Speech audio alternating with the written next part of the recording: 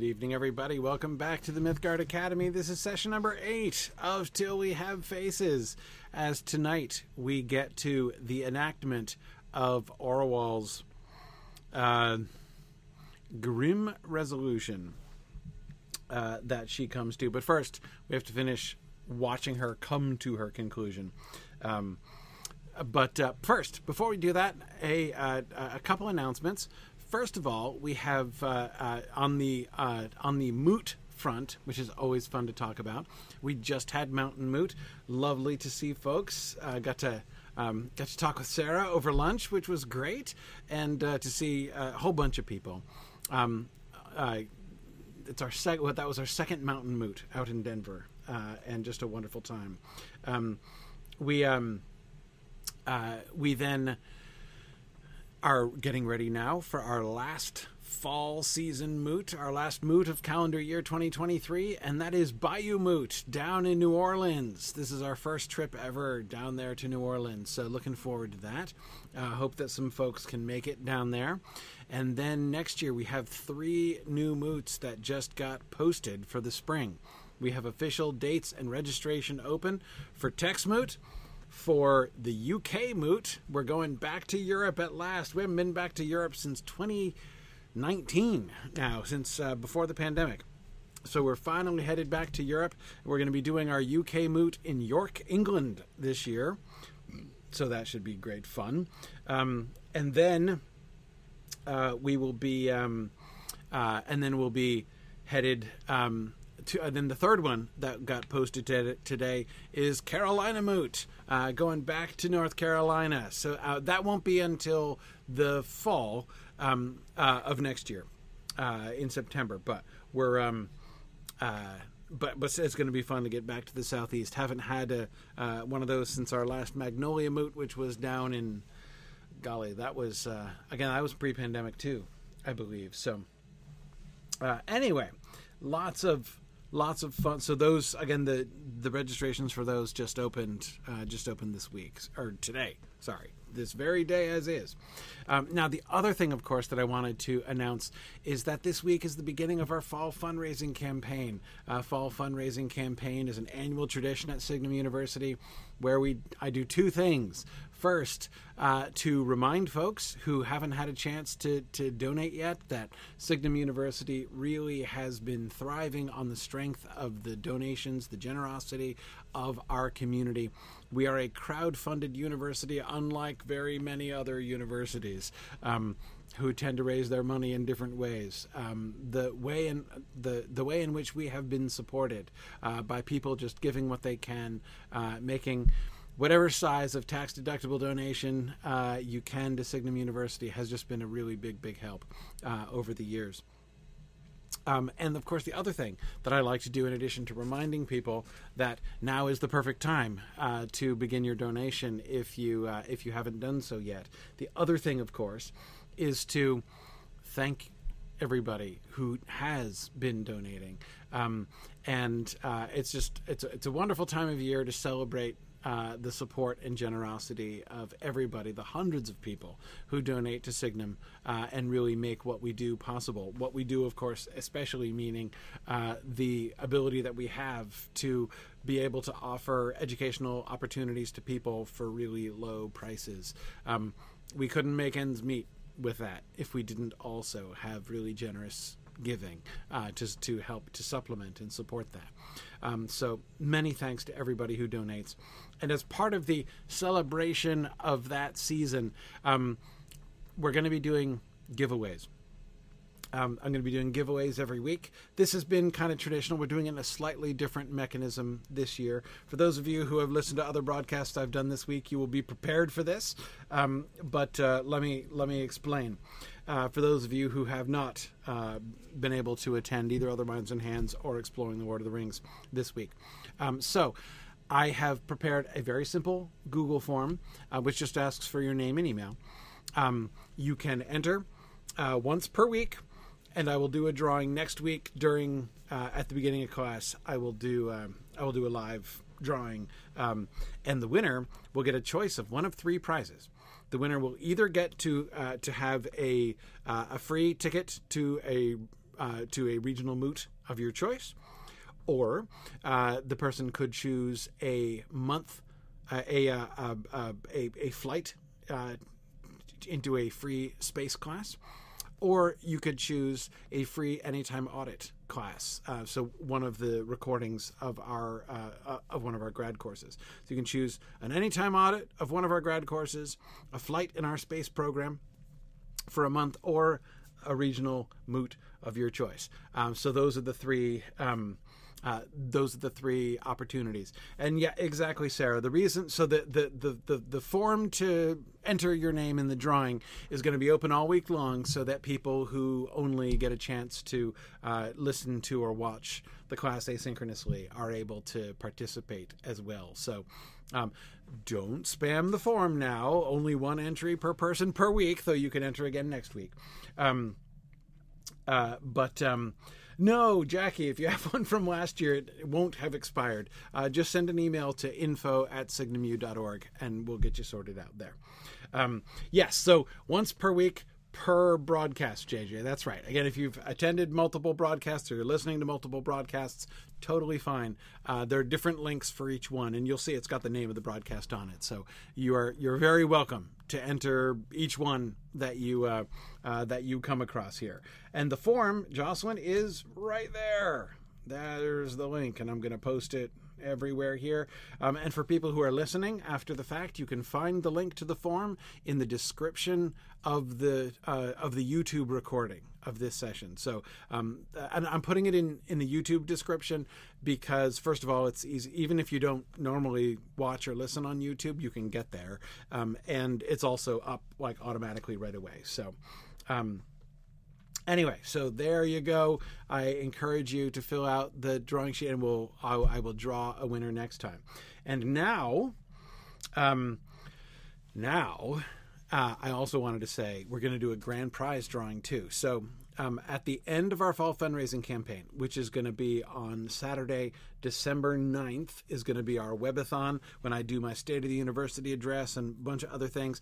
During that broadcast on Saturday the 9th, I'm going to do a grand prize drawing for the Mythgard Academy. And that will be, I'll do another drawing of everybody who has filled out the form during the whole month, basically. And the grand prize, the Mythgard Academy grand prize, will be a special one-shot Mythgard Academy class on the text of your choice. So if there's like a short story or a poem that you would like to nominate, you can choose a short story or poem, or you could choose a movie or a TV episode, something we can cover in one session, right? It'll be a special one shot that we will dedicate to the short work, again being short story, poem, movie, or TV episode of your choice. I may exercise some veto, but we may end up discussing it, perhaps, depending on what you choose. But I have never in 10 years actually applied a veto, I think. So, yeah. Anyway, so that's the grand prize that I will be distributing. So you guys will get to choose your own text there. All right. So that is one of the things that we're doing. And again, the point of the drawings and the giveaways, it's just a way of saying thank you to all of you guys for the wonderful support that you are, both in your donations, of course, from so many of you, which, as I say, is really so necessary to help to keep Signum afloat. But even just for your presence as well, which really also, again, both synchronously and asynchronously. Of course, obviously, I rely on the contributions of those of you who can make it synchronously. It would be harder for me to teach if I didn't have anybody attending live. But even those of you who are only listening after the fact are still a big part of this as well. And it's always so good to talk to people and hear from people who have been listening after the fact. All right. So that's what we're doing. And again, if you want to make a donation to help support Signum University, totally tax-deductible donation, signumuniversity.org/donate is the place to go. All right, let us get back. I cannot put it off any longer. This is a painful set of chapters, though not nearly as painful as the next chapter that we are that we're gonna that we won't get to this time. We're gonna do chapter 13 and 14 today. Chapter 15, the conclusion, is going to be, it is, Yarrow, it's fascinating, isn't it? This is a really painful book. There is both the emotional sensitivity and honesty of this book. The things that it brings out and exposes are so painful, and yet it is not a book that ever at any point simply like relishes suffering. And I hope you know what I mean by that. I mean, I think that there are many books that do seem to relish suffering, to just sort of grimly enjoy, describing gruesome and palpitating things. But anyway, we will we'll see. Anyway, okay.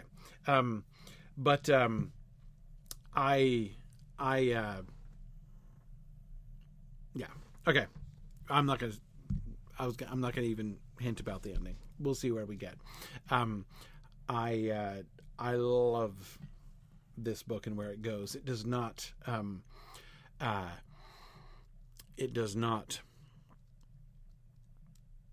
I find, just sort of, again, stay painful.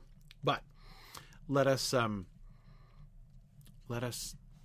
not leap forward, but continue through here. All right. Last time, in looking at chapter, 12, if I'm remembering my numbers correctly, we were primarily looking at Orwell's, not only her first contemplations, and of course that very remarkable scene where she sees the palace in the morning through the cloud, that cloud that was between them that gets lifted for a moment, and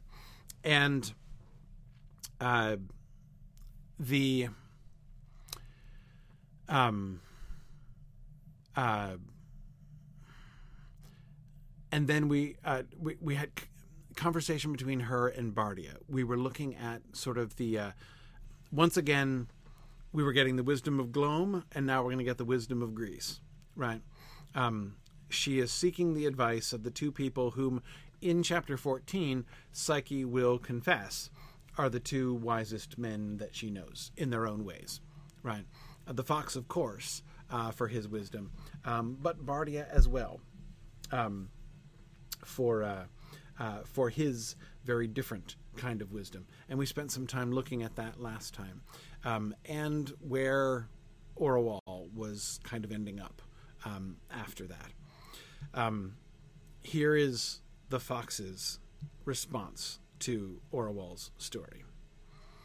"Alas, alas, poor Psyche," said the fox, "our little child, and how she must have suffered.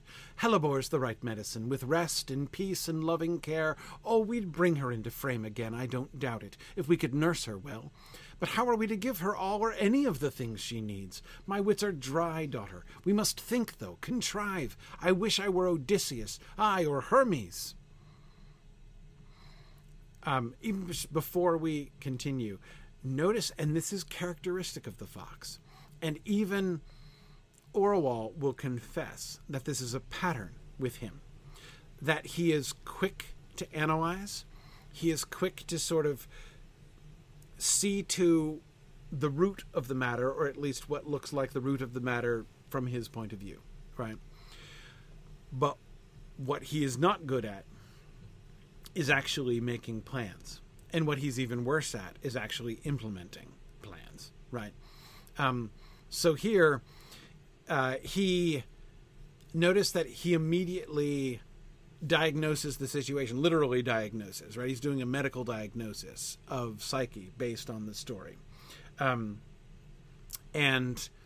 but then immediately is complete. So he has this does this very quick, almost instantaneous process of analysis and diagnosis and conclusion, and yet his wits are dry.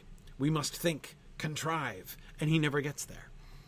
He will never, spoiler for the rest of the chapter, he will never come up, in fact, with a plan. The Odysseus and Hermes reference.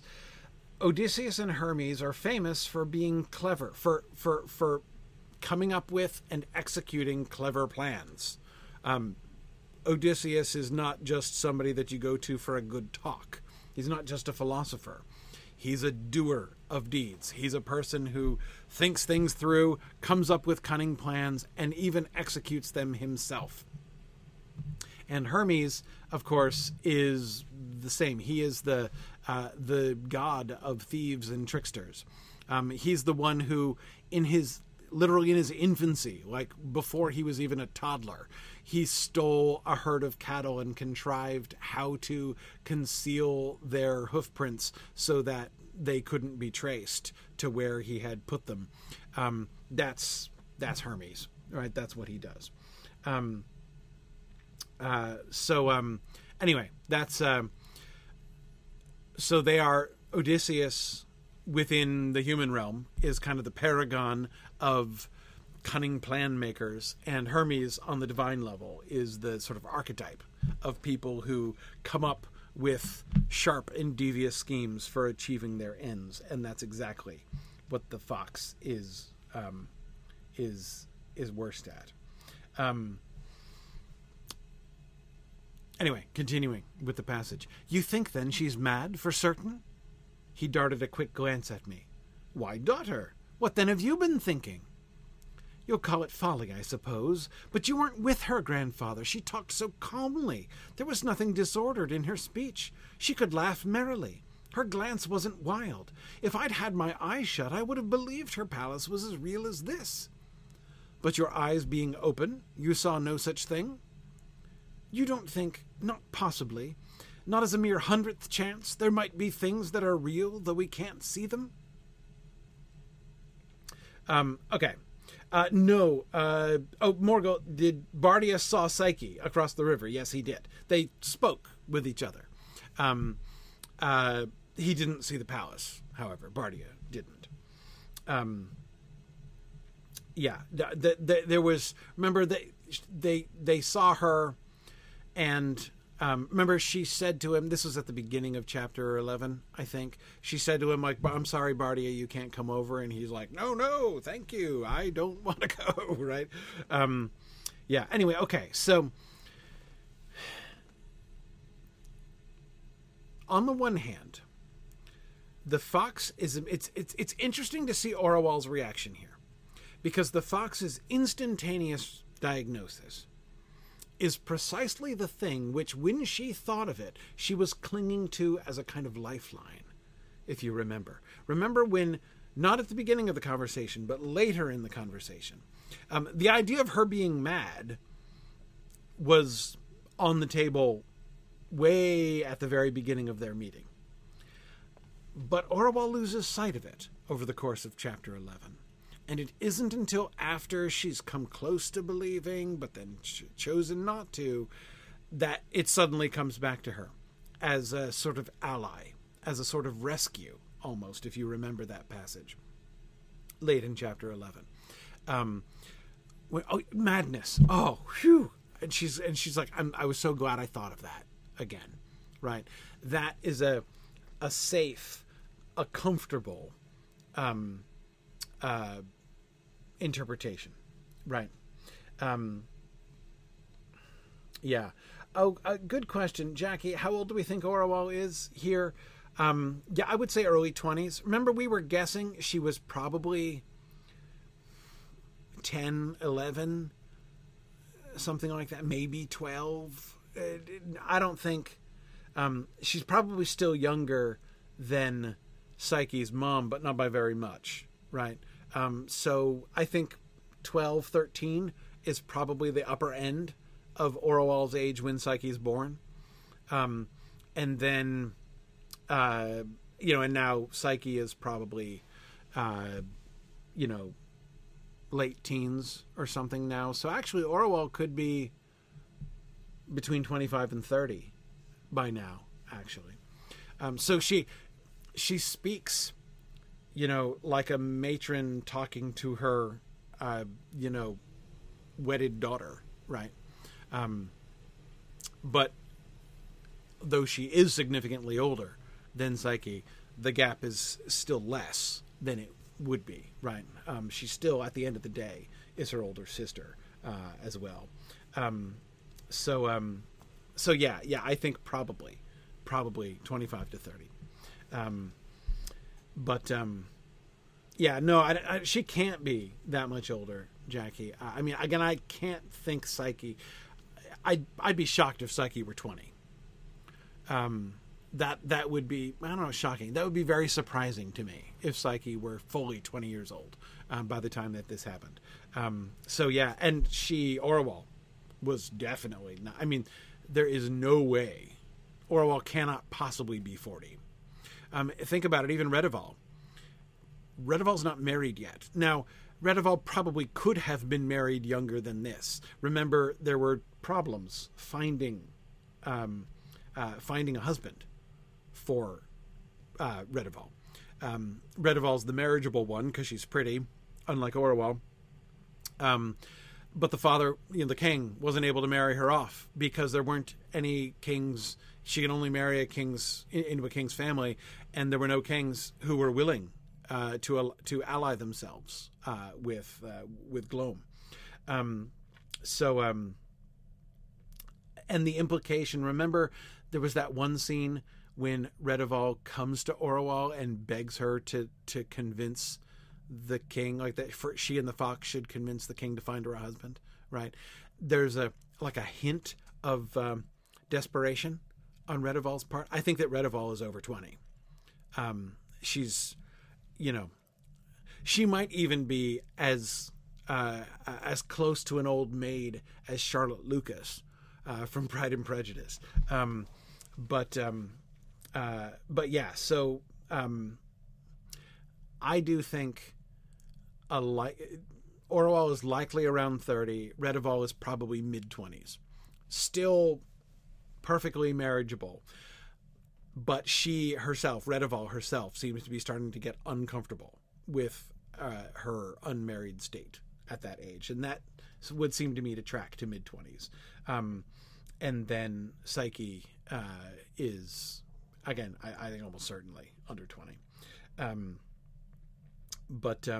Yeah, Sarah, I don't know that Redival would consider herself an old maid at 18. I mean, goodness knows, she's, as a king's daughter, she's almost certainly marriageable by the time she's 12, right? I mean, if she's menstruated, she's marriageable.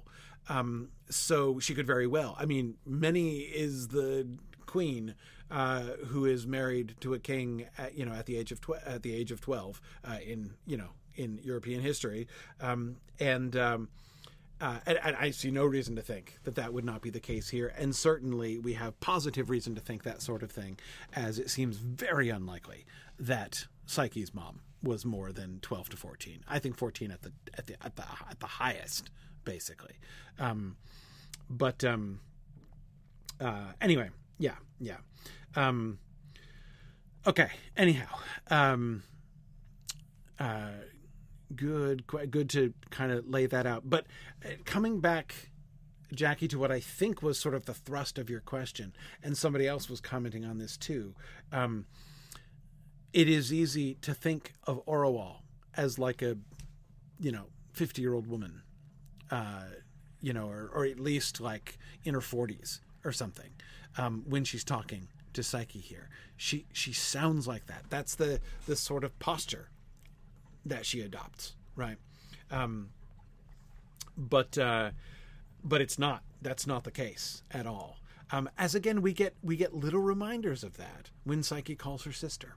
She alternates between calling her Maya, mom, mommy, literally, and sister. So that's yeah. Again, little sort of reminders. Now, narrator Orwell I think narrator Orwell is probably over 60. She considers herself an old woman. And you'll sometimes hear people say, like, oh, but people didn't live that long in the ancient world, and so you would be considered an old, like an old man or an old woman by the time you're 40. That is not true. People died younger. That's true. Like, the average life expectancy takes into account all the people, especially babies and children, who die young, right? But again, this was true throughout the Middle Ages, to which I can speak better than I can the ancient world. They would consider like a 60, 70, 80-year-old person old. So if you're talking about, to use the Latin term, a senex, right, an old man, you're generally describing somebody who's like 65 to 80 years old. Now, there are fewer of them running around. Well, fairly few of them running around. Few of them walking carefully around in the Middle Ages than there are now in the modern world. That's where the age discrepancy goes. But it is certainly not true that to say like, oh yes, in the ancient world the life expectancy was only 30. That does not mean a 30-year-old would have been considered ancient by any means. But exactly, JJ, that's exactly it. Though people died more often of sickness or of other things, they still knew that it was an early death, not a death of old age. Yes, they did know the difference between dying of sickness, dying of accident, and dying of old age. And they knew that people didn't die of old age until, they were significantly older. Anyway, or war. Yeah, exactly. There's all kinds of things. And yes, high infant mortality, Catriona, skews the average severely. Absolutely. Anyway, okay.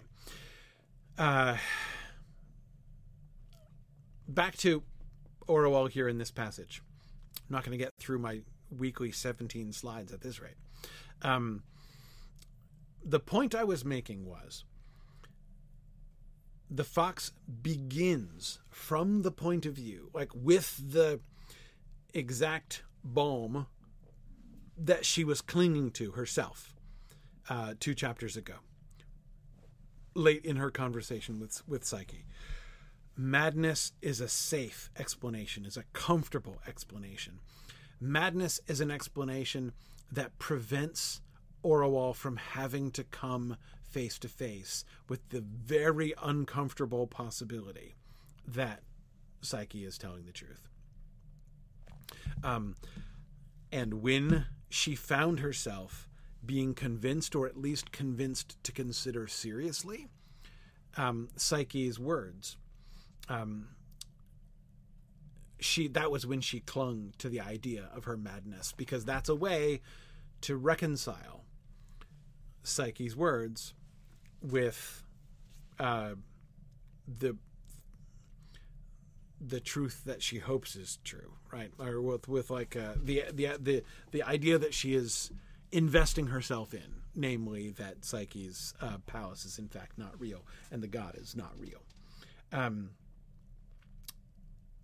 And yet, you'd think, given that fact of what we saw there in chapter 11, when the first thing out of the fox's mouth after the story is like, well, open and shut case of madness, right? I wish we could get her and take care of her and give her some hellebore and nurse her through this, right? You'd think that this would be the greatest relief to Orwell, right? That she would just be melting in, sorry, a large insect just fell from the ceiling of my room right in front of me, and that was a little bit alarming. But it's just a stink bug from outside. Nothing too scary. Startling, however. Anyway, okay. Again, you would think that she would be absolutely melting in relief to hear the fox's affirmation of her favorite interpretation of what was going on, right? And yet, notice that her reaction is quite the contrary, right? When she hears the fox saying, "Oh, it's obviously madness," she pushes back against that. You think she's mad for certain? You're positive of that? And then notice the fox is like, "What then have you been thinking?" And then she starts in confessional mode, right? If I'd had my eyes shut, I would have believed her palace was as real as this. Or rather, it's not even a confession so much as she is here admitting to the evidence against this interpretation, right? She knew at the time that the madness interpretation was weak because Psyche was not acting like a crazy person.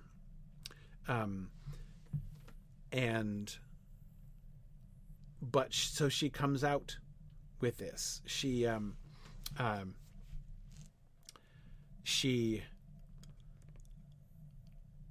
brings forth with thoroughness all of the counter arguments against the madness interpretation. So again, it's interesting. She doesn't close her eyes to it. And she even pushes it so far as to, well, not very vulnerably. I was going to say make herself very vulnerable. Make herself a little bit vulnerable, anyway. To admit to the fox that she has entertained the idea. She's quietly, cautiously, carefully saying, "But, grandfather, what if it's true? It's not possible? Are you telling me it is completely impossible that it's true?" And notice how careful she has to be about this. "You'll call it folly, I suppose," she says. And then look at all of her qualifications. You don't think, not possibly, not as a mere 100th chance, there might be things that are real, though we can't see them? Could there be divine realities that our eyes don't have access to? And the fox's response, I didn't quote the fox's full response, but he starts talking about, so of course there are things that are real that we can't see them, right? He starts listing things like musical notes, virtue, right? Those are real things even though we can't see them. And she's like, no, not that kind of thing, right? And then he's like, "What are you thinking?" Right? Again, following up on that, like, "Why, daughter, what then have you been thinking?" line, right?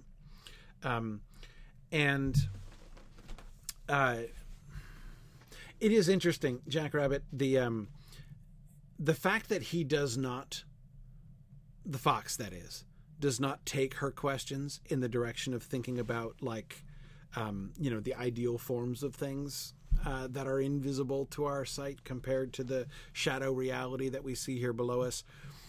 I think if we needed proof that the fox is not really a Platonist, I think this is it. Right. A Platonist, I think, would know exactly how to respond to these questions.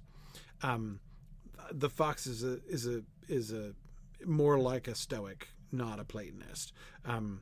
Remember, the only time we've gotten what sounded like references to Platonism were in that paragraph where Orual says the fox has said that there are other masters other than the ones that he follows who say this other thing, and that seemed to be. And there have been times when, especially in Psyche's talk about, like, her desires for unseen things and stuff, where she sounded like she has taken on board a little bit of Platonism through the fox.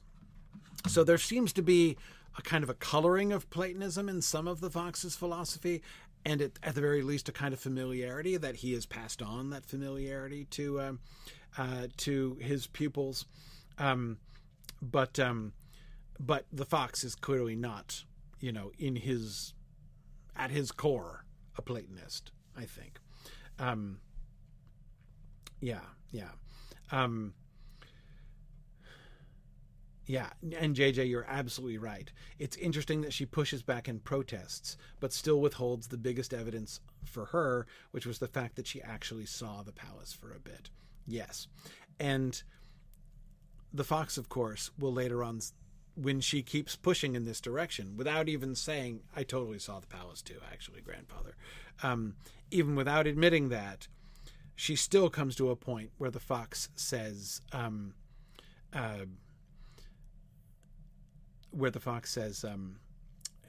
beginning to think that if we do get some of that hellebore, the first dose should be for you. Right. And he says it very gently, right? In the kind of chiding, teasing way he has when he's getting into teacher mode again with her. So yes, she does not admit that. She won't go there, right? And one of the things that I think that we can see from the very beginning of this conversation, both from Orual's hesitancy to fully explain what she feels to be her dilemma. Remember, she's like, it's a riddle, it's a puzzle, I don't know what to do, I don't know how to understand things, right? That's been her whole premise for these whole 2 chapters here, both 12 and 13. This is no riddle to the fox, right? To the fox, this is obvious what's going on here, right? Or there might be a couple possible solutions, but I mean, there aren't that many possible explanations for what's going on with Psyche as far as the fox is concerned. And that's because, as we can see, as he keeps pushing back against her, right? He won't even admit the possibility of an unseen reality, right? Of the reality, frankly, of any of the mysteries. Think about the mysteries of Ungit, right? Thinking back to the conversation with the priest, with the priest of Ungit.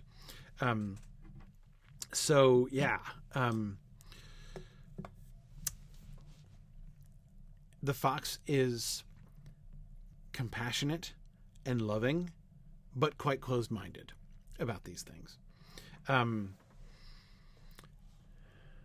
yes, Maury and I agree. Orual is not without fear that she herself has gone mad. I don't think she seriously doubts herself.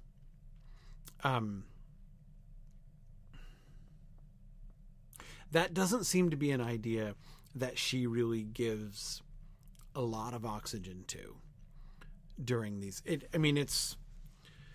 kind of comes up, but I don't think that's a primary sort of emphasis for her.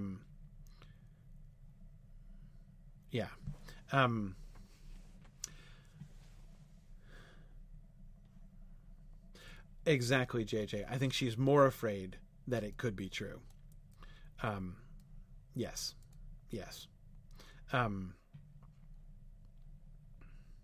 Leaf of Starlight, yes. In her core, she definitely knows that she saw the palace. We saw her immediately trying to rationalize that. It's another puzzle. Did I really see it or did I not see it? When you ask the gods to communicate clearly, when you ask for a clear sign, right? I don't know whether to believe Psyche or not. I need a clear sign so that I can know for sure whether or not to believe her. And then you see the palace, you see that it's true. You're given a glimpse of it. There you go, right? And now what? You want another sign to know that sign was a true sign, right?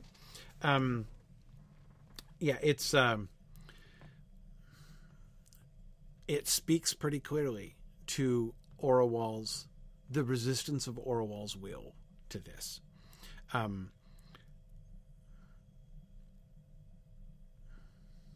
Personally, I don't think her case against the gods is going very well. At least not, I think, in that incident. And though, yes, First Fish, that's exactly her questions, right? Did she see what she wanted to see? Did she just like trick herself into seeing the palace? Though remember that she immediately says, I could not have imagined that. Like, what I saw was something, bizarre and unusual and unexpected beyond anything I could have imagined from my own experience. But then in addition, the question, did the gods send a sight to trick her? Yes. But again, even that question, maybe it was a fake seeing just to mess with me. That's a question which already presumes on a certain conclusion about the gods and their motivations, right?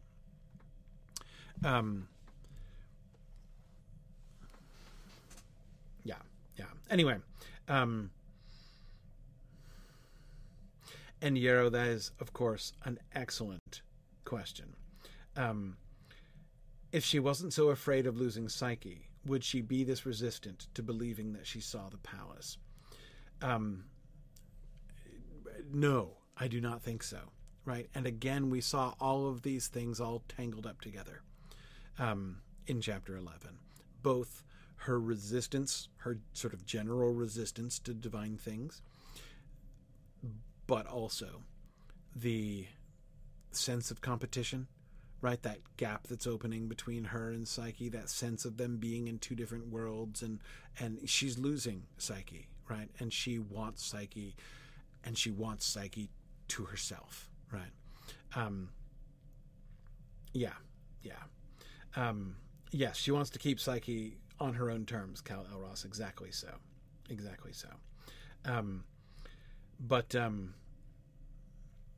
Yeah. Anyway, let's keep going. Hey, 2 slides in an hour. Oh, grandfather, I don't mean things like that, like musical notes and virtue and things like that. If there are souls, could there not be soul houses? He ran his hands through his hair with an old familiar gesture of teacher's dismay.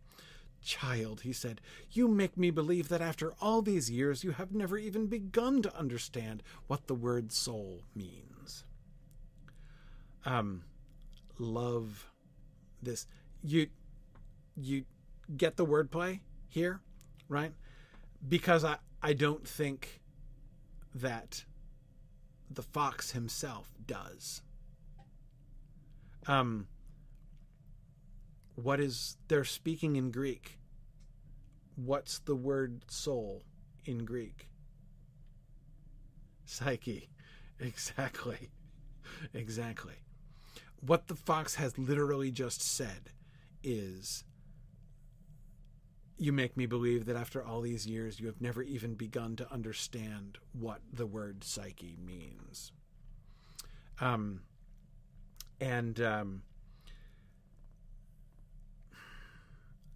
This is one of those moments. It's a short moment. This is, for Lewis,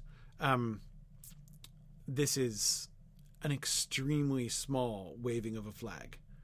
That is waving of a flag to remind you, to encourage you to think allegorically. Lewis loves allegory. Footnote, because I always have to say this, the Chronicles of Narnia are not allegory.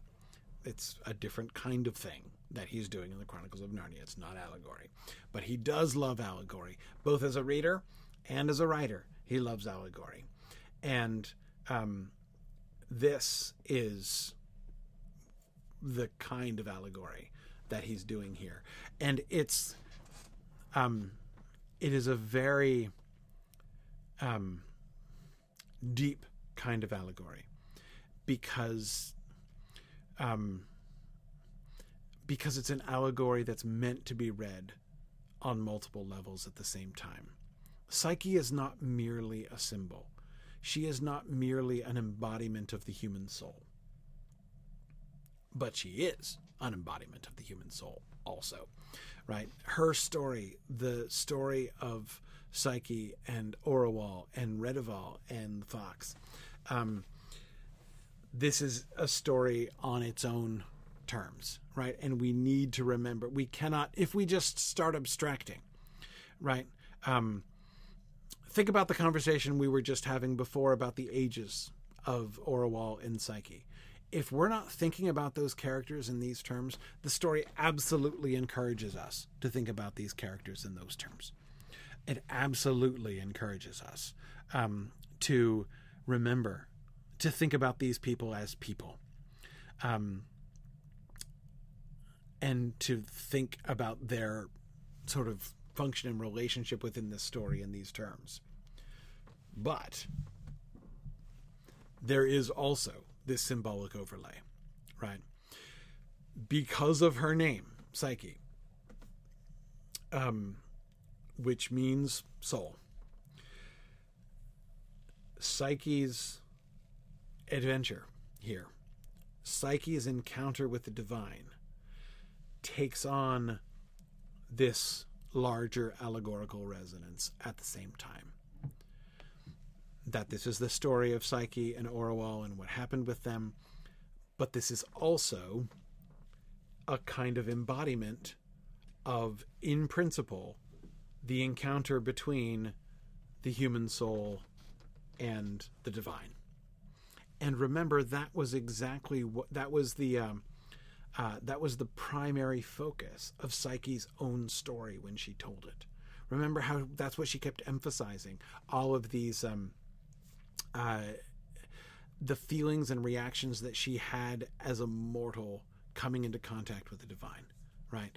She is a dramatization, an exploration of what it looks like or can look like when a human soul comes in contact with the divine. That symbolic, allegorical resonance is real with Psyche, a crucial element of her character. But despite the fact that her name is basically human soul, right, we can forget that. This passage helps us to remember it.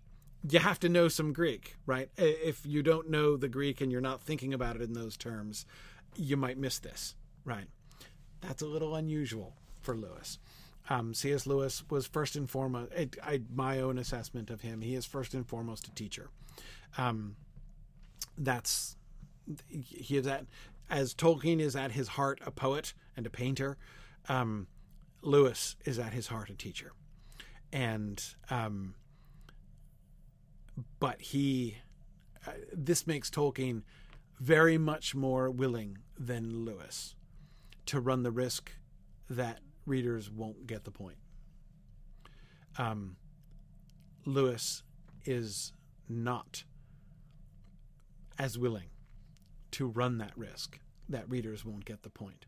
This is what makes Lewis so a much, much better writer of nonfiction. On Fairy Stories is a genius essay.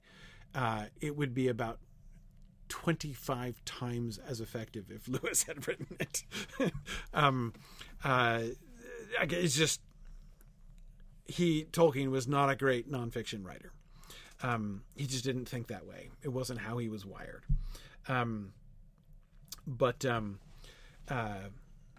Anyway,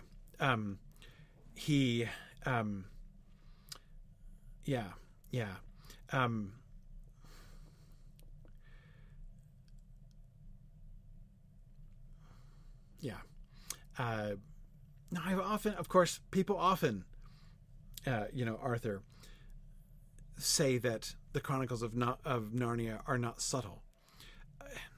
Who promised they would be? Did anyone suggest that they ought to be? It's a quite clear and plain premise. There's nothing wrong with that. That's quite traditional, actually.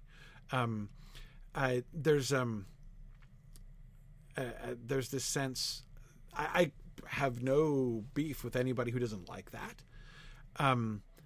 But I often hear people, and Arthur, I'm not accusing you of this, but I say I've often heard people talk about that with this sense of like like betrayal almost, right? Like it's not the done thing, to do that kind of thing. And I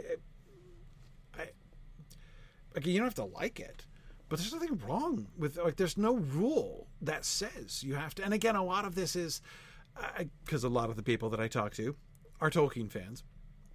And so, if Tolkien is your standard, then he will, you will be sort of acculturated in a particular way. And the sort of thing that Lewis is doing in the Chronicles of Narnia will feel very different and in some ways kind of shocking, right? But there's not really. Again, like it's I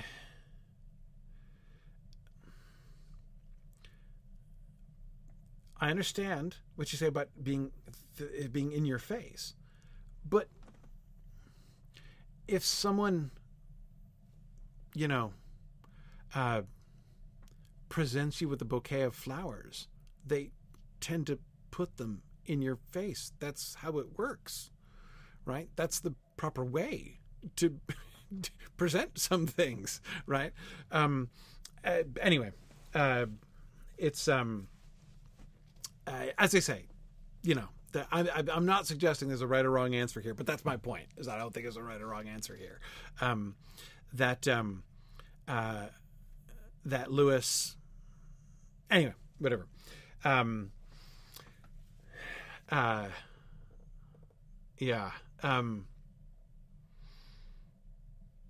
Mortal Hamster, I'm not a huge fan of Planet Narnia, but now that's a huge digression, and I'm not gonna even go there. Okay.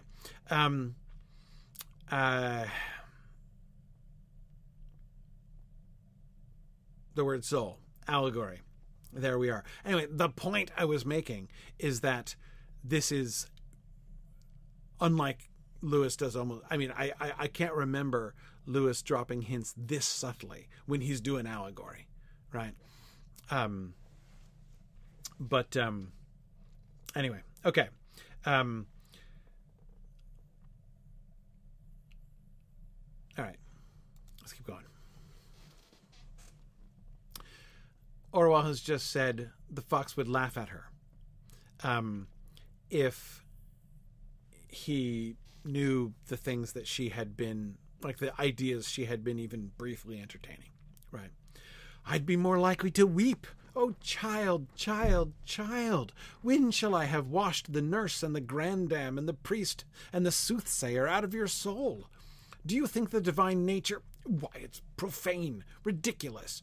That is, that the god could marry Psyche, right? He is responding to the idea that there may actually be a god on the mountain who has married and is having sex with Psyche, like that kind of actual literal marriage with Psyche. That's what he is calling profane and ridiculous here. You might as well say the universe itched, or the nature of things sometimes tippled in the wine cellar. I haven't said it was a god, grandfather, said I. I am asking who you think it was. A man, of course, said the fox, beating his hands on the table. What, are you still a child? Didn't you know there were men on the mountain? Men? I gasped. Yes, vagabonds, broken men, outlaws, thieves. Where are your wits?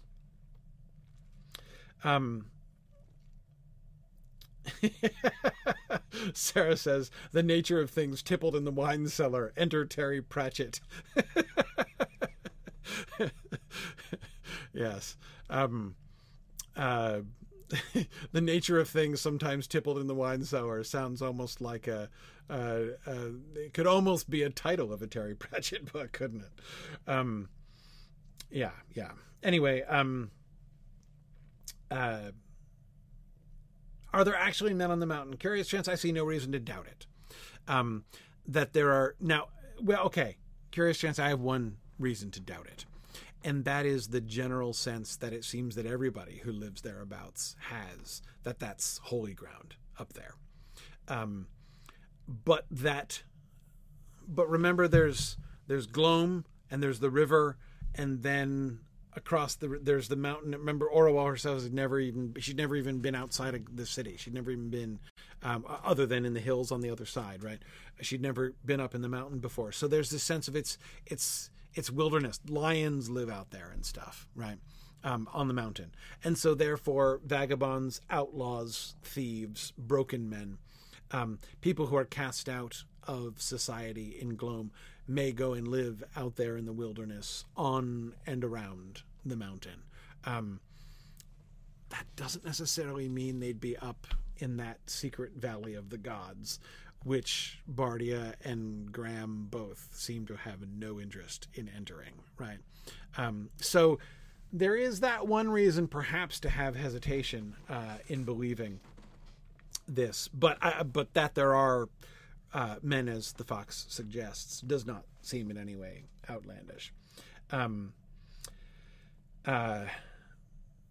Okay.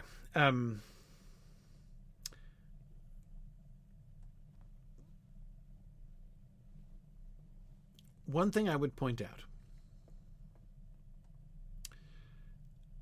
Notice that the Fox is inconsistent. There are several.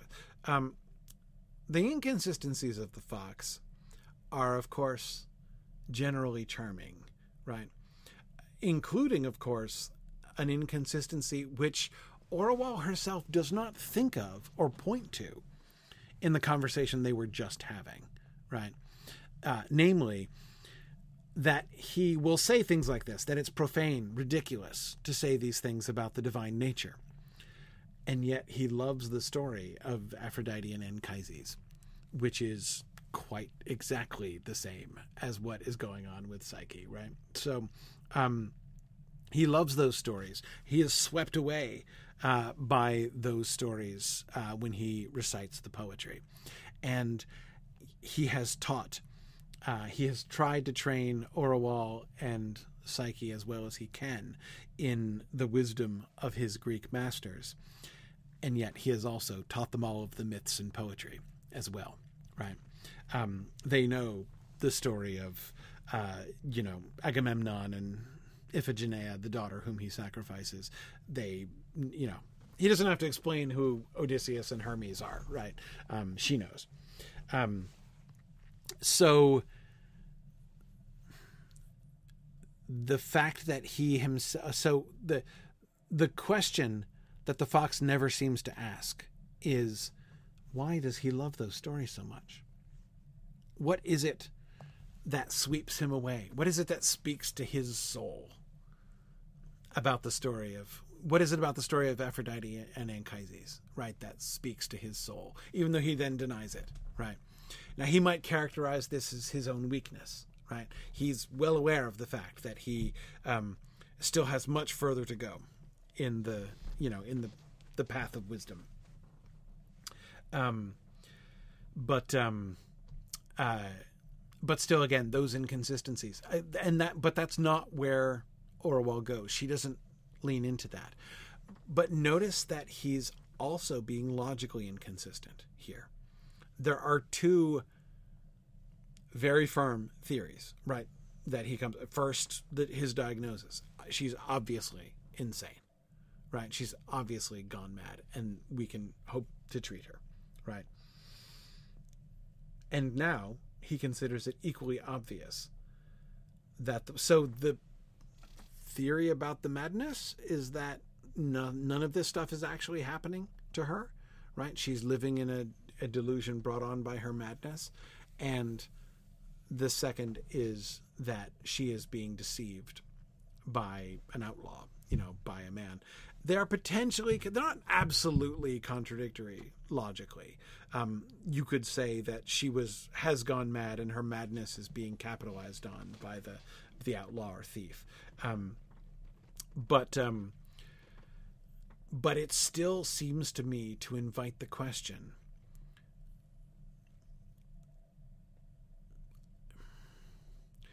he's willing to go a certain way. Like his initial diagnosis of madness and the conversation that came after it seem to imply there is no reality to anything she's saying. She says she's living in a palace. She says she has a husband. She says all of these things, right? None of it's true. She's insane, right? But then, oh wait, actually, maybe the husband part is true, not what she thinks, right? But maybe there's some truth to that. And it suggests other things too. Why, if there's no house that she's living in, why does she not show more evidence of exposure?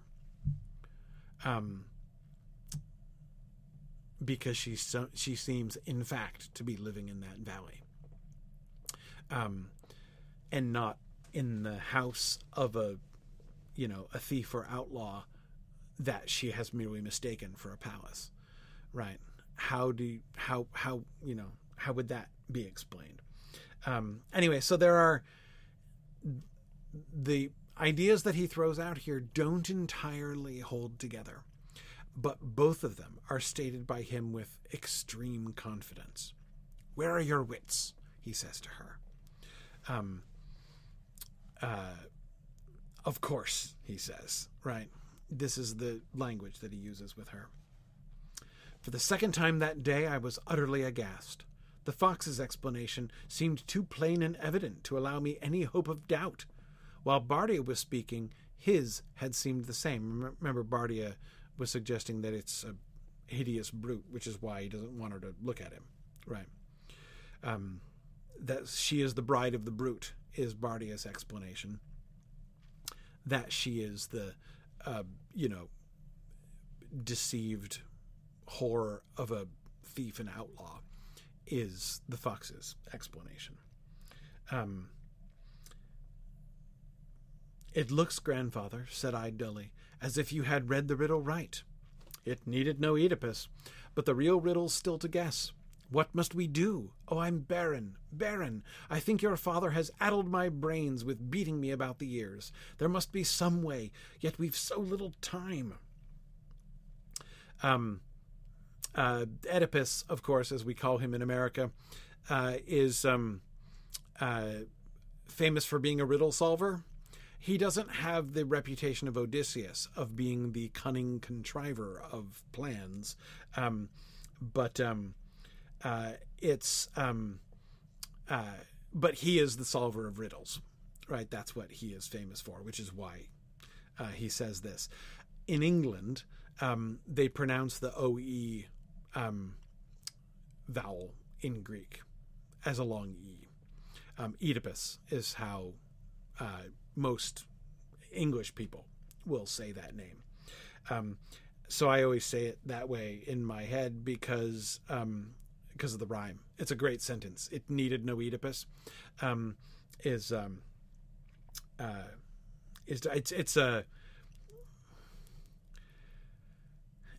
It's a favorite expression. It's an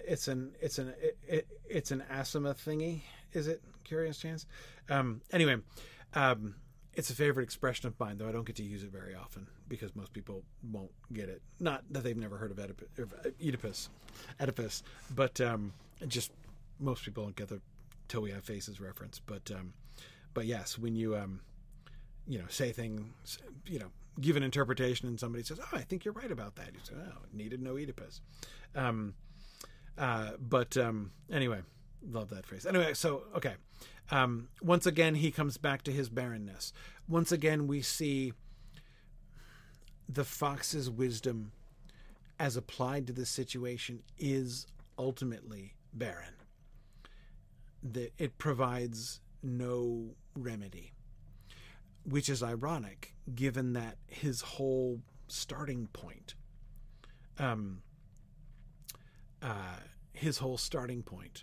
was a diagnosis, a treatment plan, right? Let's get some hellebore. We can take her. We can nurse her. We'll set her to rights in no time, right?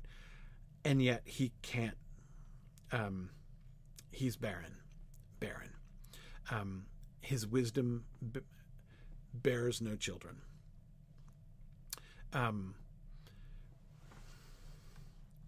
But also at the same time, he is totally confident in his interpretation, right? It needed no Oedipus. This was an easy riddle to solve, right? It's not hard.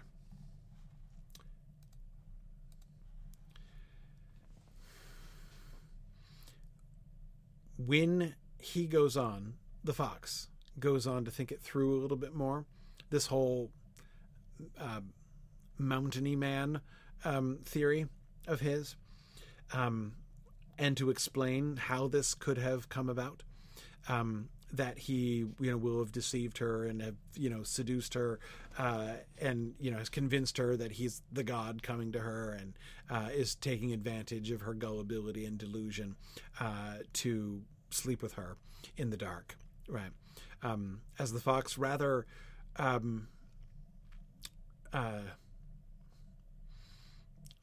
bluntly walks through all that, right? Orual does not take it. Yes, and he's sure that Psyche's likely to be pregnant soon. Yes.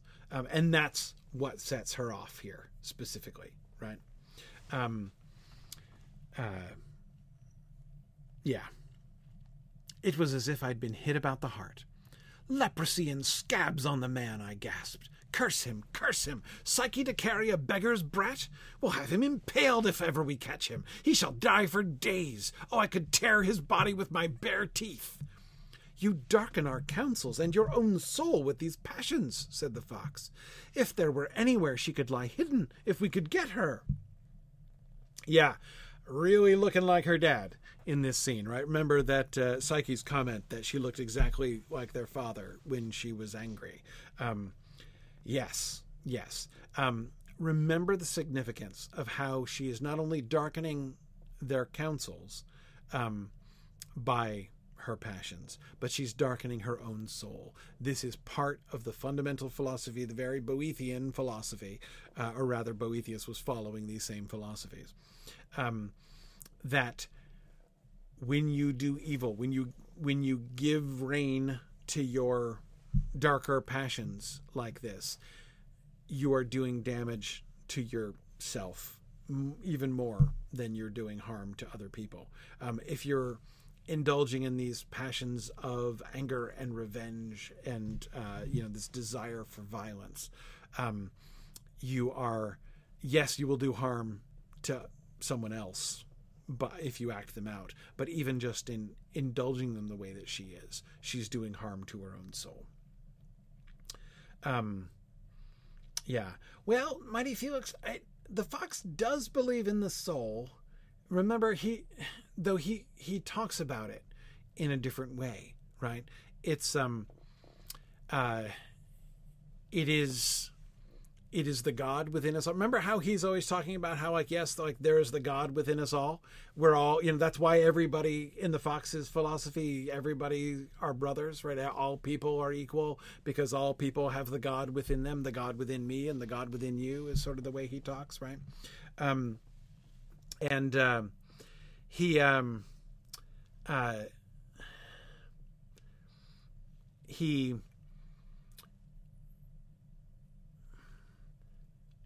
So he believes in the soul. But ironically, though I don't think that's his vocabulary exactly, right? I think that's what he's talking about when he talks about the God within us, right? He talks about the divine nature, and we all have the divine nature within us as well, right? Which Orual is damaging, right, by giving way to her passions like this.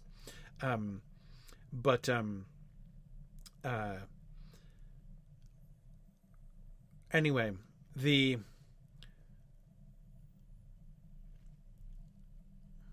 one of the conclusions here, I think, is that if we think back to Psyche's story about her experience of being a mortal encountering the divine, it's not the divine that the fox doesn't believe in.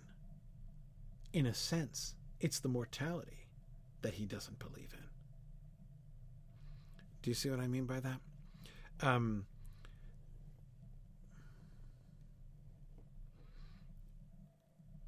There's the divine in all of them. It can get clouded. In some, it's thoroughly choked, like a garden overrun with weeds, like the king. The king would be a good example. But he believes that everybody has and everybody is born with that divine essence within them. So he's not on board with the idea of a marriage between the human and the divine, anything like Psyche's marriage, right? Not only because it's impious blasphemy to imagine something like a god taking on mortal form and actually having sex with a human woman, which is what Psyche is claiming is happening, right? I mean, that's why he's making the comparison of saying, like, the nature of things tippled in the wine cellar, right? It's just as ridiculous and impious to say that.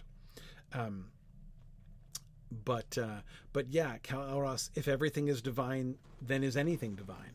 Yeah. Remember who else has that reaction? The king, right? When the fox says that all, there's divine blood in everyone, right? There's the God in everybody. All humans are equal. The king is like, well, I hope not, right? He doesn't want to believe that. Because it's exactly it, right? If everything is divine, then is anything divine? There's nothing special about the king's house if everybody has the God within them.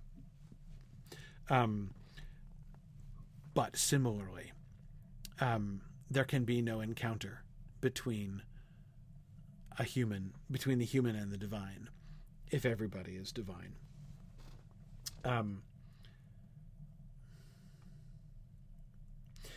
Yes, and Leaf of Starlight, I do think that what you just said there is the logical extension of that.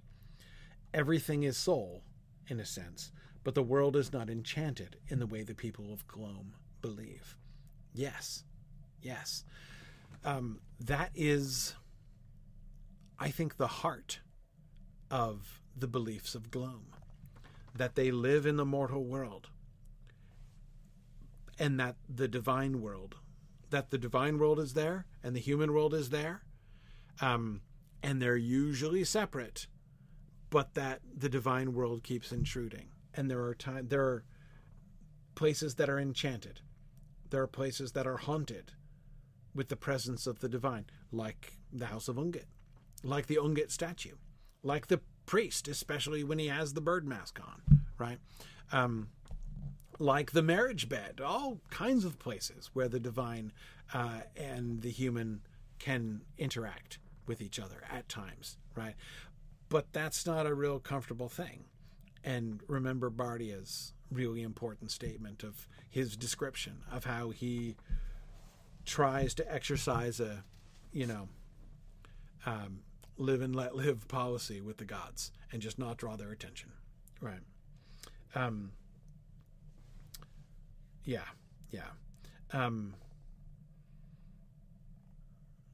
Okay, let's keep going. At last I said, "It all comes to this, grandfather. I must go back to Psyche. I must overrule her somehow. Once she is on our side, once she knows her shame and danger, then the three of us must devise as best we can. It may be that she and I must go out into the wide world together, wander like Oedipus." "And I with you," said the fox. "Once you bade me run away. This time I'll do it." "One thing certain," said I. "She shall not be left to the felon who has abused her. I will choose any way, rather than that. It rests on me. Her mother's dead. What mother but me has she ever known? Her father's nothing for a father, and nothing for a king either. The honor of our house, the very being of Psyche, only I am left to care for them. She shall not be left. I'll... What, child? You are pale. Are you fainting? If there's no other way, I will kill her."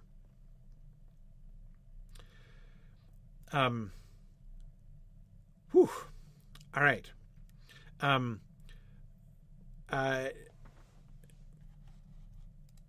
Let me just continue because I kept going here. "Bye-bye," said the fox, so loud that Pooby, that is the Orwell's maid, stopped her game and stared at him. Daughter, daughter, you are transported beyond all reason and nature. Do you know what it is? There's 1 part love in your heart and 5 parts anger and 7 parts pride. The gods know I love Psyche too, and you know it, and you know I love her as well as you do. It's a bitter grief that our child, our very Artemis and Aphrodite all in one, should live a beggar's life and lie in a beggar's arms. Yet even this, it is not to be named beside such detested impieties as you speak of.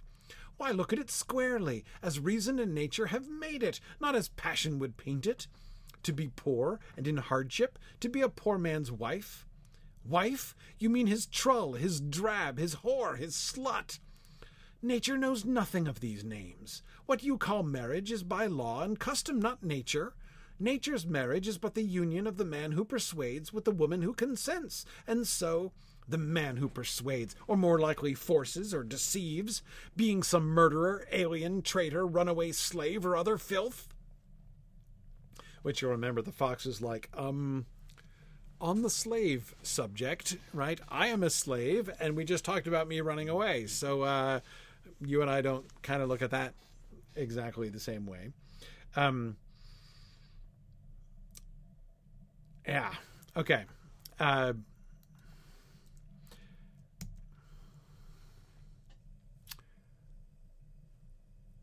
Notice Orwell's progression here, right? I must go back to Psyche. I must overrule her somehow. I need to convince her. I need to compel her. To overrule her, right? Just to, not to persuade, but to overrule. To make her know her shame and danger.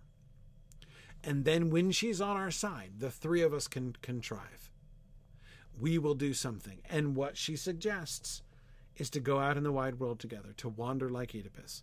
Oedipus sets off as a blind beggar at the end of Oedipus Tyrannus. Sorry, spoilers, if you don't know how Oedipus ends.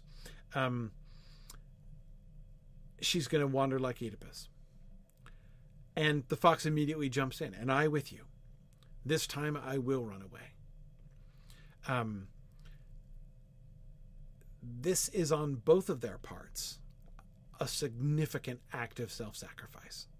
They will give up. I mean, Orwell is still the daughter of a king, right? Her future is uncertain, it's true. But still, she has never known anything but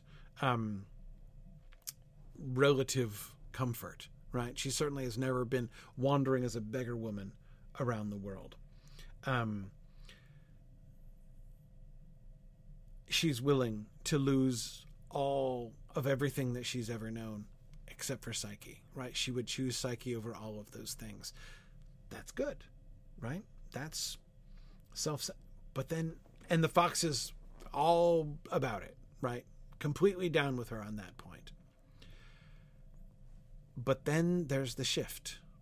She shall not be left to the felon who has abused her. I will choose any way rather than that. She would rather kill Psyche herself than leave her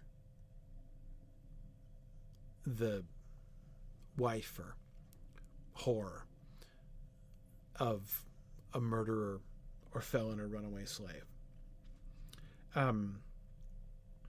Yes, JJ, it is interesting that her thought goes to killing Psyche rather than killing the outlaw. Absolutely. Absolutely. And yes, Emily, this is where finally that tendency that we've seen in Orwell already has finally come to the surface, that if I can't have her, then nobody can. Strain of her love for Psyche. Yes. Now, Judy, I agree with you that she believes Psyche is in a cult-like situation which demands an intervention. Yes. That's why I think she's using the word overrule.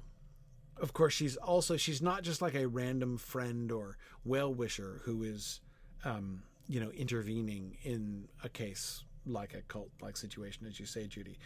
But also, she's her mom, functionally her mom, right? Yeah.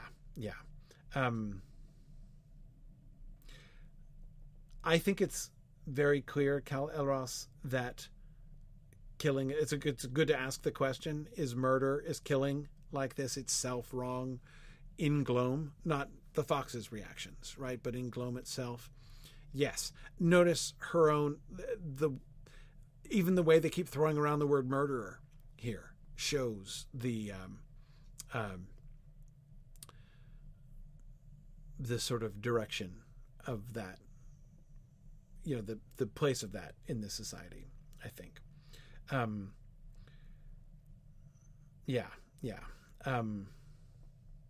Agreed, Alyssa. I was thinking of the king killing the cupbearer as well. It's the king at his most savage. Notice even the king has like an almost psychotic break there, right? Like he doesn't remember. He's like, who did this, when he sees the body of the serving boy. So I mean, is killing somebody as unthinkable in Gloam as it may be in our society? Certainly not. I mean, heck, they do human sacrifice, right? That's a thing in Gloam. So there's that. But is murder still very definitely not only illegal, but immoral? Absolutely. And again, because murderers keep getting brought up as a rather extreme example of horrible people, as even in this case.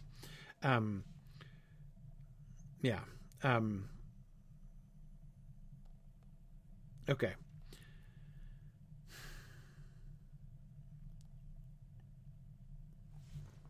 Back to the Fox's reaction. The idea of her killing... Oh, wait, hang on. Oh, sorry, one last thing I wanted to make sure I didn't miss. Notice her... sorry. There we go. Notice her her reactions, right? The trend that she goes. Her mother's dead, her father's nothing. The honor of our house, the very being of Psyche, only I am left to care for them. The honor of our house, not a factor that the Fox is on board with. This keeps coming out of Orwell, though. It's not only for Psyche's sake. It's like the shame of someone of divine lineage, divine royal lineage, being joined. It's not until the idea that Psyche might actually be pregnant by this thief and outlaw that this scum, lowest of the low among the human hierarchy, would not only sleep with but beget a child on Psyche, the glorious daughter of kings, right? That bothers Orwell tremendously.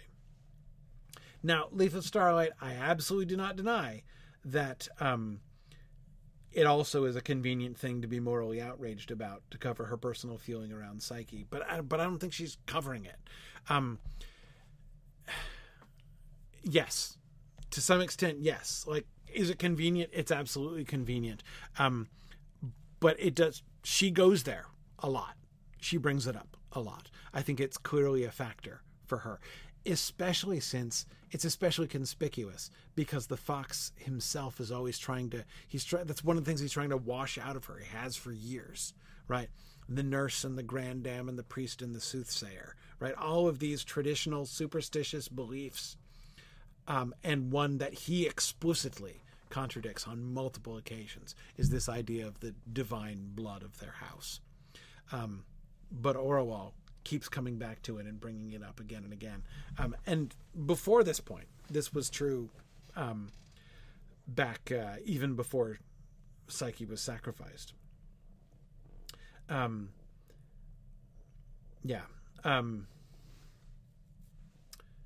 Yes, I agree, Dolores Stroke. Her entire being and instinct is contrary, Orwell's, to the fox's teaching, and yet she respects him so much. Yeah, exactly. And Dolores Stroke, what we get then in the fox's reaction is an illustration of that departure, right? Of Orwell's like being and convictions and the fox's philosophy, which she respects as much as she does, right? The fox was like, yeah, it's horrible, and he hates to think of this this man, right? This vagabond who has seduced, deceived, deflowered Psyche. But notice when he considers it in the light of reason, as he puts it, right? When you step back and think about it without the passions,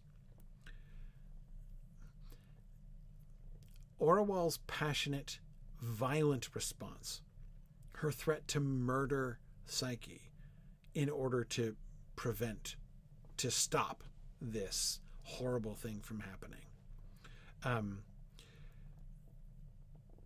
is what brings out the fox's reason. He was giving way to his own passions before, right? Oh, my Psyche, right? He gets more and more logical and rational in response to Orwell's passions. The gods know I love Psyche too, and you know it. It's a bitter grief that our child should live a beggar's life and lie in a beggar's arms. Yet even this is not to be named beside such detested impieties as you speak of. Orwell has just said, I would rather kill her with my own hands than see her in the arms of a beggar. And he's like, whoa, hang on. For her to live a beggar's life and to lie in a beggar's arms, that is a bitter grief. But that is way better than her being murdered. Right? Why? Look at it squarely, as reason and nature have made it. To be poor and in hardship, to be a poor man's wife, you know what she knows, Orwell knows what he's going to go on to say, right? Where's that sentence going? To be poor and in hardship, to be a poor man's wife, these are not evils, right? They are only evil if you make them evil. A poor person who experiences hardship, right? A woman who is the wife of a poor man, has the God in her, right? Is by her own choices to be able to live a life of enlightenment, right? There's nothing intrinsically evil about poverty or hardship. That's where he's headed, right? Yes, it's a bitter grief to us to imagine Psyche living this life, but it's not evil itself. And this makes Orwell even more angry, right? She won't even hear her called, Psyche called, the beggar's wife, his trull, his drab, his whore, his slut.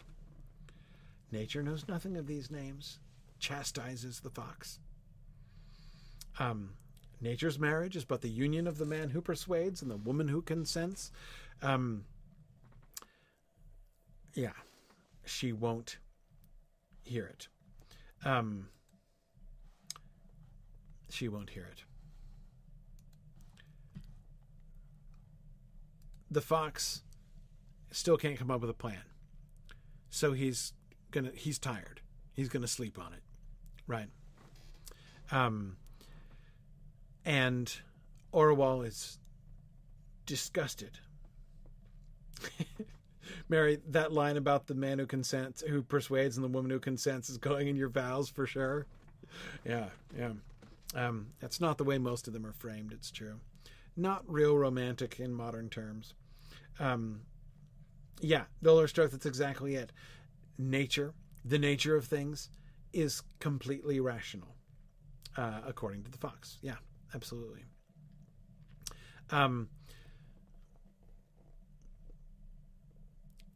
Orual is left alone. Everyone goes from me, I said. None of them cares for Psyche. She lives at the very outskirts of their thoughts. She is less to them, far less, than Pubi is to me. They think of her a little, and then get tired, and go to something else, the fox to his sleep, and Bardia to his dull or scold of a wife. You are alone, Orual. Whatever is to be done, you must devise and do it. No help will come. All gods and mortals have drawn away from you. You must guess the riddle. Not a word will come to you until you have guessed wrong, and they all come crowding back to accuse and mock and punish you for it. I sent Pubi to bed. Then I did a thing which I think few have done. I spoke to the gods myself, alone, in such words as came to me, not in a temple and without a sacrifice. I stretched myself face downward on the floor and called upon them with my whole heart. I took back every word I had said against them. I promised anything they might ask of me, if only they would send me a sign. They gave me none. When I began, there was red firelight in the room and rain on the roof. When I rose up again, the fire had sunk a little lower, and the rain drummed on as before.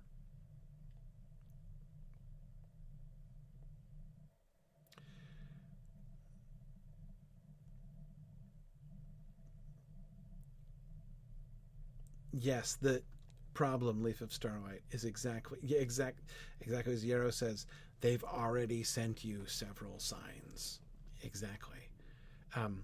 If they would just send me a sign. This other time I'm asking, right? They gave me none, no sign. This is another moment that's really historically, culturally cool, right? The idea of praying, of speaking to God or to the gods in such words as come to you, not in a temple and without a sacrifice, doesn't seem so strange from a modern perspective. Was indeed unheard of in the ancient world. Not a thing that people did. It's not just that they didn't think of it. It's inappropriate to come to the gods, to initiate. I was talking about the ways in which the divine world contacts the human world in different places in Gloam. That's clearly the culture, right? For a human to initiate that contact, gutsy. That's gutsy. You don't just do it. Remember Bardia, right? Bardia does everything he can to keep the god's attention away from him, right? To just talk to the gods. Yo, hey gods, over here. Come here. I want to talk to you, right? You don't do that. You really don't do that. You can't do that because there are only certain mechanisms by which the connection between the divine and the human can be established. Temples, sacrifices. That's part of the thing. I mean, yeah.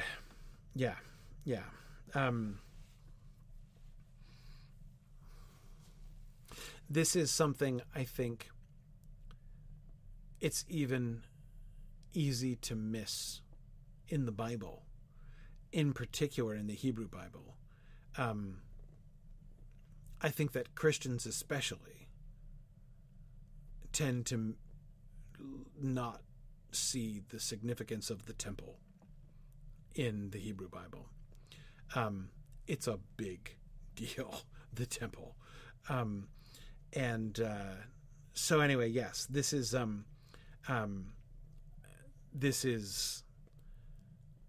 extremely countercultural, what Orual is doing here. And it's this fascinating but horribly ironic moment, isn't it? Where on the one hand, she is doing a thing which seems like just the right kind of thing to do. Remember her perception of her and Psyche being in different worlds, right? And drifting apart from each other. Psyche had crossed the boundary, like that stream, right? She had crossed the boundary and entered into the land of the gods, and Orual was standing in the human world, and she couldn't reach her, right? Orwell is here reaching out to, calling out to that other world. There is a communication across the divide that Orwell is herself attempting to initiate here. That's very different than we've seen Orwell do. Very different from Orwell's approach and active choices that she has made to this point. And yet,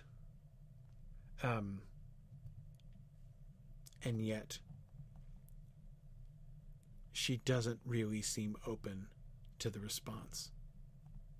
She is saying, send me a sign, when they've already sent her a sign 3 times, including at least one, the first one, which came to her like words spoken. Such words as came to me. That's exactly what happened. Words came to her as she was going up the mountain. Why should my heart not dance? That's exactly what happened. Almost the words in which she described the experience. That words came to her in her heart. But every time she has seen a sign, that first one, going up the mountain, why should my heart not dance? Psyche's appearance, and immediately echoing that, why should our hearts not dance? And the vision, the view of the palace that she was given in the morning. All 3 of those have not only been signs, they've been pretty clear signs of exactly the kind that she is calling for. And but she, every time, immediately and resolutely set herself to reject it, to dismiss it, to make it go away, convince herself that it didn't happen, or even was wrong, was bad.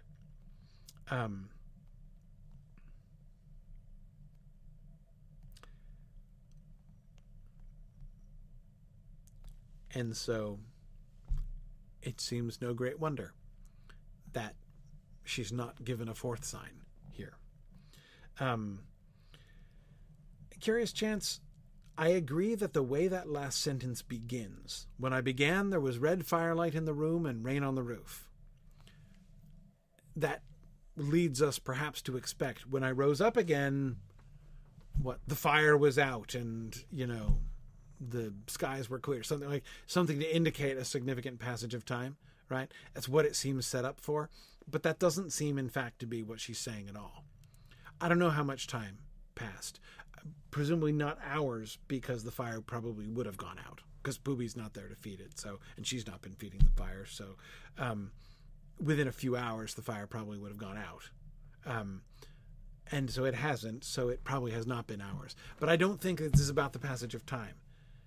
What she's doing is emphasizing how nothing has changed, how no kind of sign has been given at all from the gods.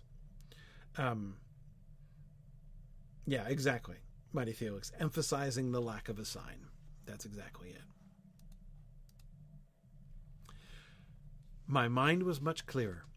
I now saw that I had, strangely, taken both Bardia's explanation and the fox's, each while it lasted, for certain truth. Yet one must be false, and I could not find out which, for each was well rooted in its own soil. If the things believed in Glome were true, then what Bardia said stood. If the fox's philosophy were true, what the fox said stood. But I could not find out whether the doctrines of Glome or the wisdom of Greece were right. I was the child of Glome and the pupil of the fox. I saw that for years my life had been lived in 2 halves, never fitted together. We have noticed this before, right? Orwell is just seeing it now. We saw it a little while before, right? She is there in the middle, trying to judge these 2 things. These 2 chapters, chapter 12 and 13, really dramatize that division, right? Really dramatize those two worlds that she is standing between, that she is sitting in judgment between. As we've seen, parallel to the position of the king, right? I am neither priest nor Greekling. She has a much more constructive relationship with both halves than the king does. But there she is. I could not find out whether the doctrines of Glome or the wisdom of Greece were right. Now remember,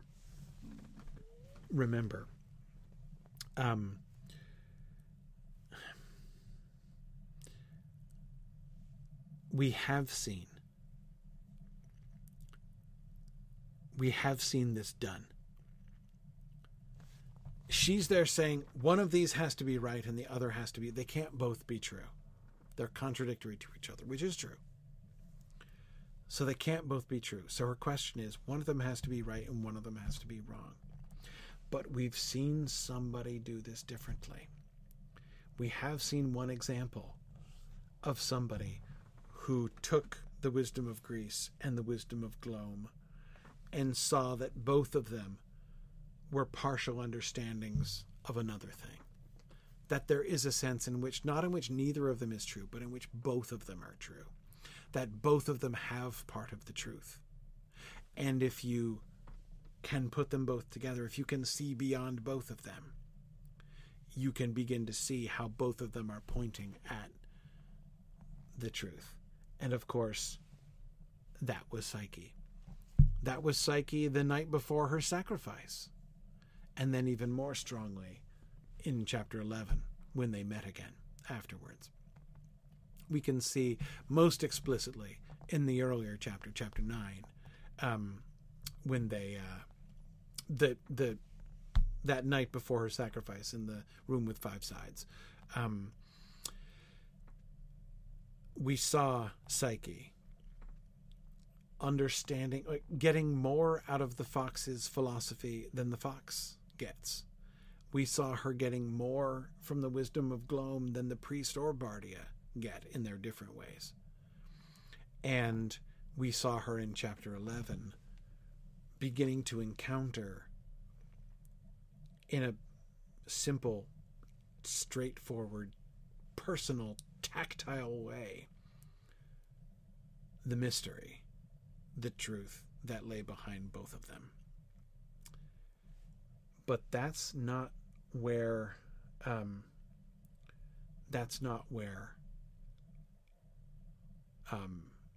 Orual is, right? That she had lived her life in 2 halves, never fitted together, seems clear. But the kind of rigid thinking that she is showing here, one or the other must be true. Which is it, right? Is very different from Psyche's response. Suddenly there rose up before me the memory of Psyche in the mountain valley, bright face, brimming over with joy. My terrible temptation came back, to leave her to that fool-happy dream, whatever came of it, to spare her, not to bring her down from it into misery. Must I be to her an avenging fury, not a gentle mother? And part of my mind now was saying, do not meddle. Anything might be true. You are among marvels that you do not understand. Carefully, carefully. Who knows what ruin you might pull down on her head and yours? But with the other part of me, I answered that I was indeed her mother and her father too, all she had of either. That my love must be grave and provident, not slipshod and indulgent. That there is a time for love to be stern. After all, what was she but a child? If the present case were beyond my understanding, how much more must it be beyond hers? Children must obey. It had hurt me long ago when I made the barber pull out the thorn. Had I not, none the less, done well? I hardened my resolution. I knew now which of 2 things I must do, and no later than on the day which would soon be breaking. Alyssa agreed. There rose up before me. Rose up, I don't know, maybe like a sign, right? Yeah, exactly. So wait a second.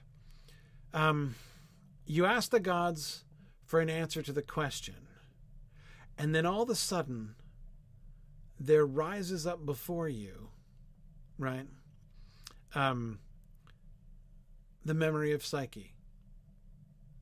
And this impulse that you have a hard time explaining comes upon you. And you hear part of your mind, right? You hear part of your mind saying these things as if you're hearing them in words. Do not meddle. Anything might be true. You are among marvels that you do not understand. Carefully, carefully. Who knows what ruin you might pull down on her head and yours. It's almost like that might be the God's answer to her prayers.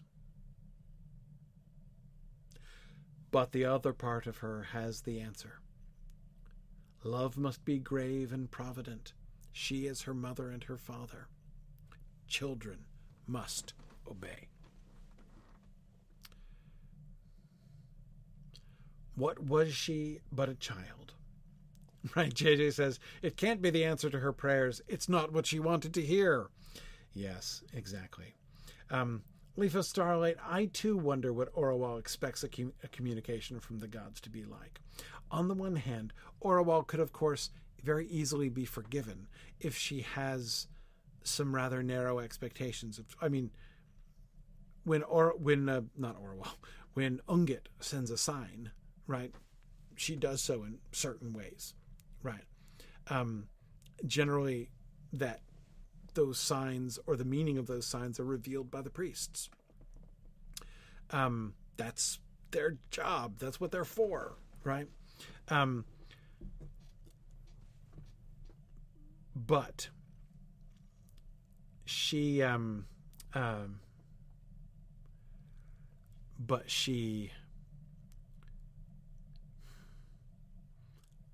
has just been breaking that template herself, right? She was just admitting, I did a thing that nobody else has done. She thinks she might be unique in the world's history. That's how countercultural it is in her experience. I called out to the gods in normal words. I just talked to them. Yeah, what do you expect them to, send a sign in the flight of birds? In the entrails of a sheep, maybe? The gods do send messages that way. Everybody knows that, right? Priests interpret those things. That's well known in this world.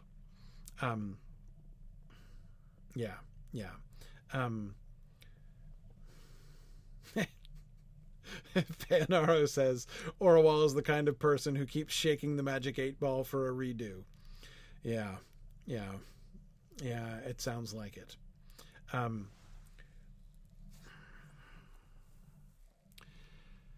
Okay, so we only got through one chapter again.